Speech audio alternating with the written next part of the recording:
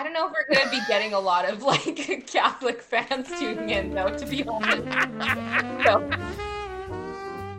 Welcome back, Intimates. Thanks for your support on Patreon, making this 2021 season possible. This podcast is about all things intimate: relationships, love, connection, community, consensual non-monogamy, kink, orgies, lovers, and of course, good old-fashioned sex. I talk with old friends and even meet some new ones. I interview people from all walks of life, from recovered addicts to counselors, sex partners to perfect strangers. I'd like to thank my hosts, the Musqueam First Nation, as this podcast is recorded on their unceded ancestral territory, where I was born, where I work, and where I currently live and play. So settle in for an intimate conversation. Alex Owens was a Catholic schoolgirl. Now they have an OnlyFans, and they strip for money. While they are an awesome and complex person, that's all I'm going to give you for an intro. Roll session. Welcome to another session of Intimate Interactions. I am here with Alex Owens, who is on OnlyFans as onlyfans.com/HeyAlexOwensVIP, who is part of Bad Company Burlesque. They do weekly, you're doing weekly shows in February, right? Maybe. I'm not going to say we are or aren't yet, but we will most likely be doing weekly shows at some point in the future. Got it. Yeah. We are currently speaking to you from the 2021 pandemic that started with SARS-CoV. Well, I guess number 2, which causes originally the disease known as COVID-19, but now might as well be called COVID-19-2021 ? Yeah. And I also wanted to mention that Alex Owens is part of the BIPOC burlesque or variety collective known as Diasporic Dynasty, which is planning on putting on a show in the future as well, probably every couple of months. Yeah. Does that sound right? Yeah. Awesome. Cool. Great. So we were going to talk about you growing up as a sexually repressed Catholic schoolgirl. Are you excited to talk about that, Alex? Oh, yeah. Awesome. So tell me more about like growing up as like a girl in a Catholic environment. Okay, well, I grew up in a small northern BC town. I think including the surrounding area was like 10,000 people. So pretty small. Awesome. I went to Catholic elementary school, so we would have church every Friday. And then I also, because of that and because of my mother, who was the Catholic one, experienced baptism and communion, which are like Catholic rituals. Yeah. The Eucharist. Yeah. I don't even Literal know. magic. So long ago. Like, what are they called? Yeah, literal magic happens where a wafer is literally transformed into literal flesh of the one true God of the universe, for those who are unfamiliar with the ritual. Yes. And if it sounds like people should be wearing dark coats and be in a scary cabal, what makes you so sure they aren't already? If they what? Sorry, there's something about that, like the notion of like this rice cracker from Costco is actually going to transform into the physical flesh of the body of our Lord and Savior Jesus Christ. And you're like, I feel like I should be wearing a hooded robe for this. And that we need to like dim the lights, light some candles, use a secret password to get in, not tell anybody. Like it's very like, come into my treehouse. I have a ritual to perform on you. Like it's just, it really is. Not to be super disrespectful of like the Church of Rome, because that for folks who are Catholic, you are following Roman religion, which is also okay. There's nothing wrong with religion being from a specific part. I'm sorry, my atheist side is showing. Take it away, Alex. Yes. So my mother is Colombian and her whole family is like very Catholic. So those ideals were just like imposed on me, I guess. She has a very like strong like aggressive personality. And my father was not so religious, or like not really at all, but he was kind of like, you do what you got to do. And he was like kind of supportive. He was just like there. He wasn't like, don't do it. He was like, we're just doing this because your mom wants to. Yeah. Yeah. And so coupled with like her intense Catholicism, I guess that's how you say Catholicism. Yep. Yeah, you got it. Cthulhu. They do seem similar to me, but that's because I'm an atheist. There's like something about like the tentacles. I don't know. So that's not hilariously Cthulhu, no, you got it right. Yeah, Cthulhu is the tentacles. It's the octopus-derived like sea god that has a cult worshiping him at the bottom of the ocean. Oh, perfect. In like what was it? Is that it's gonna bother me now. He's the super racist science fiction writer from way back when that wrote a whole bunch of horror. Why is this escaping me? It's Lovecraftian? Lovecraft. It's Lovecraft, yeah. Yeah. That's right. Sorry, folks who are fans of Cthulhu. Also, sorry, folks who are fans of Catholicism. I feel like I'm going to need to put content warnings on this. Yeah. I don't know if we're going to be getting a lot of like Catholic fans tuning in, though, to be honest. So you don't have to worry. That's true. This is, yeah, 100% you're right. Yeah. So what I was going to say was I actually grew up Catholic, sort of, half Catholic. Hilariously, my white side was all Catholic. Okay. And then my brown side was all Hindu. But because my dad was like very anti-religion because he grew up Catholic, I was Catholic. I was Catholic when my extended family was around. In a sense, like I went to a Catholic summer school at one point. That was a weird experience. Oh. It was like, I went to Sunday school, a couple of times, and like was just like, what the fuck is going on here? And like the teachers and like administrators didn't know what to do with me like when I was there, because I would just like ask all these questions and then be like unapologetically unaccepting of their answers and like demand more answers.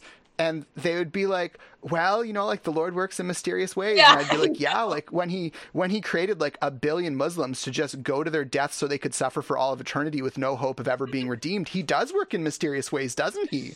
But like this was me at like 12, just like railing things at them, like with a lot of like venom. Good for you. Well, I hated what they were saying. I'm like, I'm not going to be afraid of hell. Like, why should I be afraid of a God who's going to condemn me to hell for all of eternity? Like, that's beyond cruel and unusual and is unacceptable in someone we admire. Yeah. And they were like, you ask a lot of good questions. And I was like, what does that even mean? Anyways, so TLDR, whenever I was exposed to Catholicism, it was like water and oil. And to the credit of those teachers, they were actually really polite considering how much I was like, I don't get it. Like, why? They were super polite. I was a shit disturber in their classes, and they actually handled it really well, all things considered. Oh, that's cool. I was like not a shit disturber. Maybe I was, because like all I wanted to do was like talk to my friends and like talk about boys. Amazing. But I mean, besides that, like I didn't really like ask questions or like anything like that, because I think that was like I got in trouble like so much at home for like literally just existing like pretty much every day, that I didn't feel like getting more of that like somewhere else that wasn't my house. Yeah. You're like, I get enough judgment and hate as it is, so like, can I just keep a low profile and maybe get less? Yeah, totally.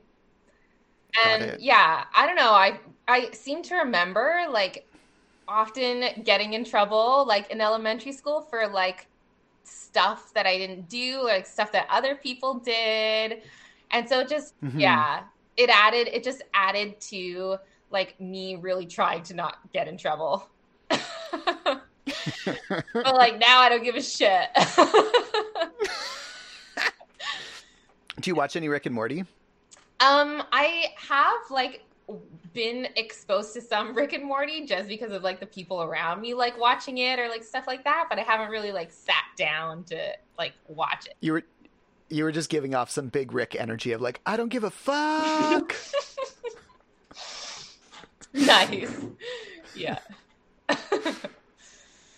Yeah. So you grew up as a Catholic schoolgirl, and there was tons of like hate and judgment, and you kept a low profile and weren't a shit disturber. Yeah. Yeah, I guess that goes also for like anything to do with sexuality. I was often like accused of like weird sexual things. Like I Okay. as a child, like for example, I was with my mom and I think like my aunt or something, and we were like somewhere in Colombia, like vacationing, and I put on my swimsuit because I thought we were gonna go to like the pool, and then like my mother like yelled at me because I like went out like in my swimsuit with nothing else, and she was like accusing me of being like an exhibitionist and like doing it so people would like look at me, and I was like, I don't even know what you mean. Yeah. I mean, like, later it turned out, like, all to be true. So, I mean, call yourself, mother. You're like, joke's on you, Mom. Yeah, I was an joke's on exhibitionist. you. But, yeah. I mean, maybe not as a prepubescent child, but as an adult. Definitely, that was not my intention at that point. No, I was quite shocked that she came to that conclusion. And so, yeah, I had, like, several of those instances happened to me, unfortunately, when I was a child, with her, which was obviously just, you know, her projecting her like internalized shame about her own sexuality or like trauma or something. Yeah. But yeah, totally. it was quite a lot to deal with as someone who was just finding out about that stuff. Yeah. Totally. Like being a literal child. Mm-hmm. You're like, I don't even know. Like, what is this? Yeah. Yeah. So yeah, that's a rude introduction to sexuality, to sort of as a child have all of these like intentions projected onto you and like receive all these messages about your body, and like, yeah, that sounds like a lot. Yeah.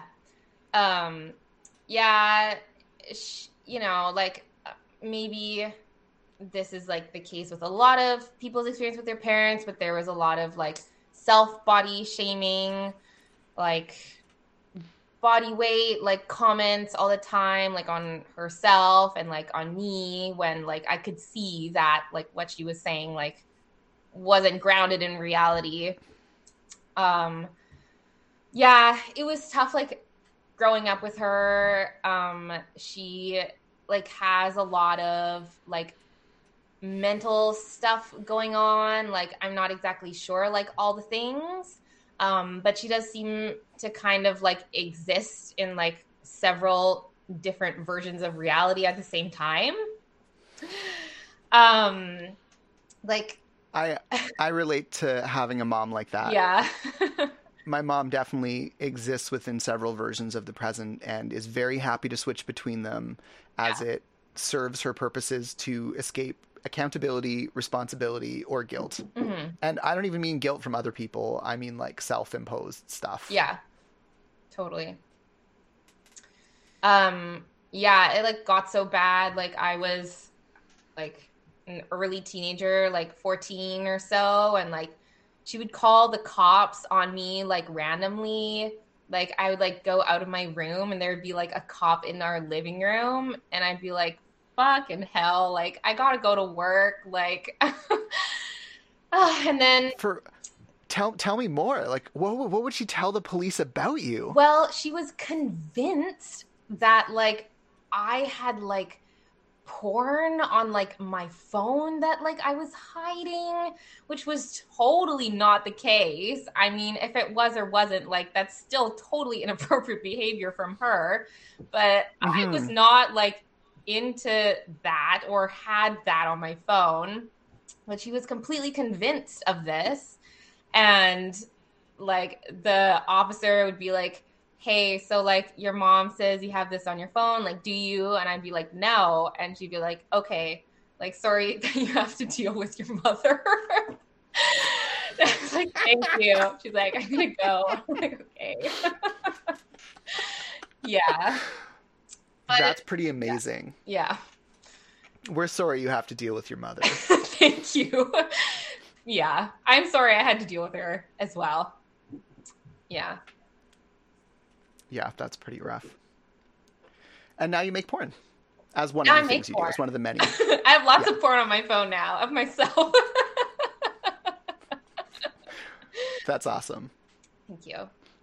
I should promote your stuff, just so that any people joining us or just listening in, go to your OnlyFans at onlyfans.com/hey Alex Owens VIP, because I don't promote shit. I've learned recently that promoting things once in an episode isn't enough, and I have had guests literally be like, why are you not promoting your Patreon? And I'm like, oh yeah, I should probably promote my Patreon, which incidentally is at patreon.com/Victor Salmon. Nice.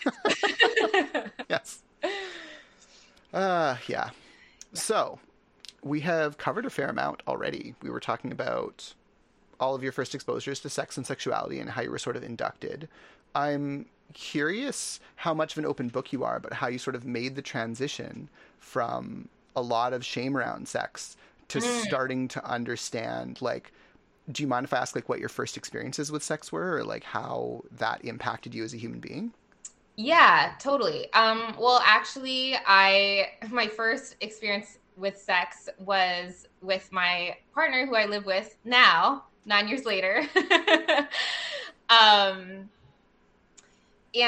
well, I guess I really started like exploring my sexuality, I guess like when I was 19 or 20, something like around there. Probably 19.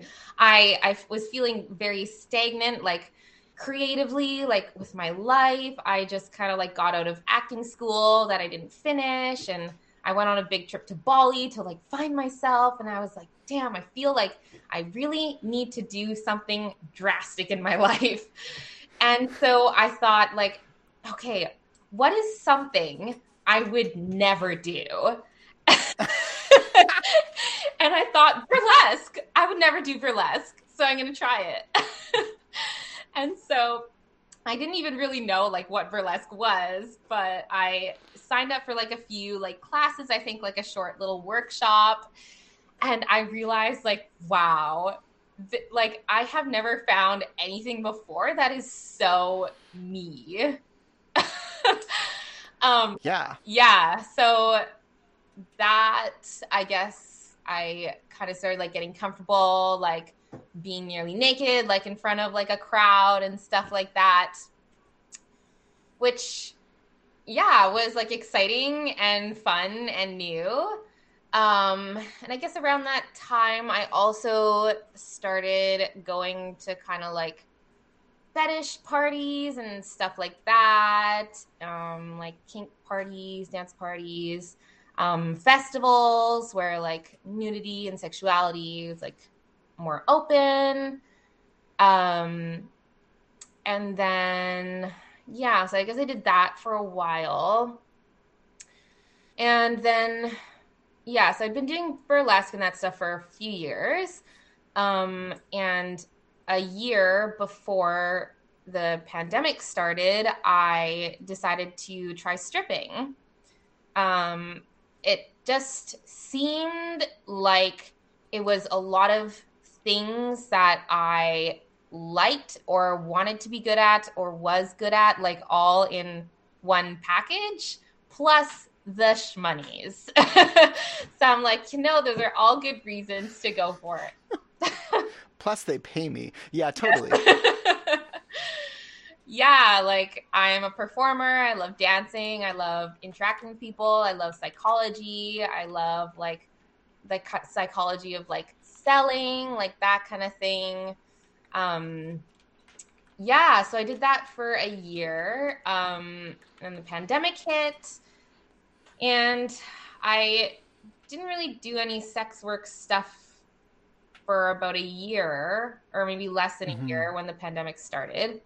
And I've been hearing about like this thing called OnlyFans, like, and I was like, oh, I don't know. Like, if I should do it because, once your stuff is on the internet, it's like, it's out there, Right. like, and, people leak it, like they steal it, like you can Of course watermark they it, do. but, it's going to happen at some point. Like, so. When I was doing online sex work, I had people leak my stuff as well. Ugh, that sucks.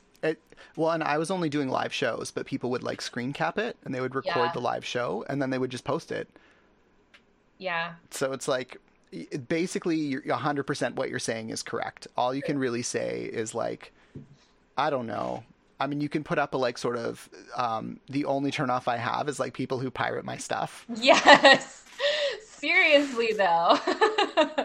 If I feel like if you put that in, it's like the kinds of people that would want to pirate your stuff and watch it will be like, oh, but I don't want to turn this person off. Yeah. It's like one of the only motive. I mean, that's my hope anyways. I have no evidence to back this up. I just like. That's a good one, though. That's a good one. I like that.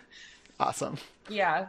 So, yeah, I kind of like battled with that like in my brain for a while. But I really wanted to try it, and I didn't want to let like my perception of other people's judgments on me affect my decision making, which is like easier said than done. But this, I feel, was like a really like big opportunity to make a choice that is aligned with who I want to be in that way. Yeah. 100%. Yeah. So, yeah, I started doing that. My other partner that I don't live with, Sam, has really been helping me out. Like, he has been starting to explore photography, like, alongside me. So it's been a really good, like, collaborative, creative thing as well. And it's been a lot of new skills that I've had to learn. I am not like a tech savvy person or like someone that really enjoys like being on a computer for long amounts of time. So that was a big learning curve, just like being okay with like technology and like using it. So I taught myself how to like edit videos, the video editing program, being like a model in a video is like a whole thing. Like I hadn't really had much experience even like acting. I've done like a few like acting in kind of film situations, but most of my acting experience has been like theater, like live stuff. So that was really new to me also. Totally different from camera stuff. Yeah. Totally. Yeah.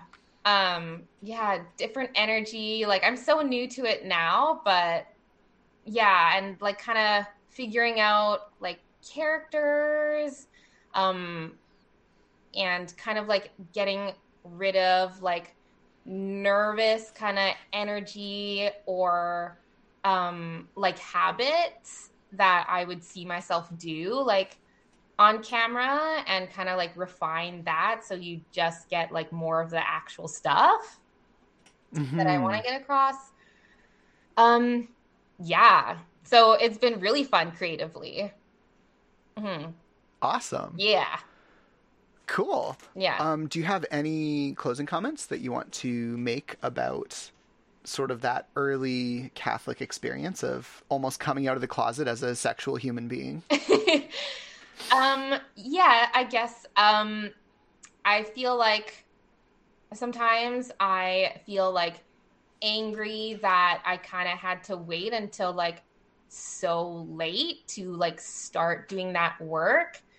And sometimes I think like, wow, like how far ahead would I be now if I didn't have to, just focus on purely surviving until I was 18. So yeah, that's stuff that I've kind of been working through like now. Just like my feelings around that, and like, trying to like find self-compassion just for like where I am, and like practicing patience for my growth. And, I'm sure that going through those tough experiences has taught me like a lot that I'm sure will come into play at some point in my life. Like, I totally believe that I went through that like for a reason, you know? Mm-hmm. So yeah, it's just a lot of feels about that. A lot of new feelings. Yeah. Yeah, probably a lot of, oh, great. What a wonderful opportunity for growth this has presented. Yes, totally. Cool. Thank you so much for being on this session of Intimate Interactions. Aw, thank you. So how did you like it, Intimates? Discuss your ideas with the community at facebook.com/IntimateVictor, or tweet me at IntimateVictor, or follow my Instagram, you guessed it, at IntimateVictor. If you can spare the cost of coffee to help the show keep going, head to patreon.com/VictorSalmon. We hugely appreciate your help to continue making intimate conversations for you and yours. If not, you can always help other intimacy nerds find the podcast by leaving us a review anywhere online, especially iTunes. Or you can just tell a friend. The opening music is on hold for you, made of algorithmically generated notes and chords, and played by an AI-rendered saxophonist. The closing music is Gymnopédie No. 1 by Eric Satie. Both are provided royalty-free, courtesy of Kevin MacLeod at Incompetech.com. Thanks so much for your time, and may your most important relationships be filled with the intimate, rich interactions you crave. Be well.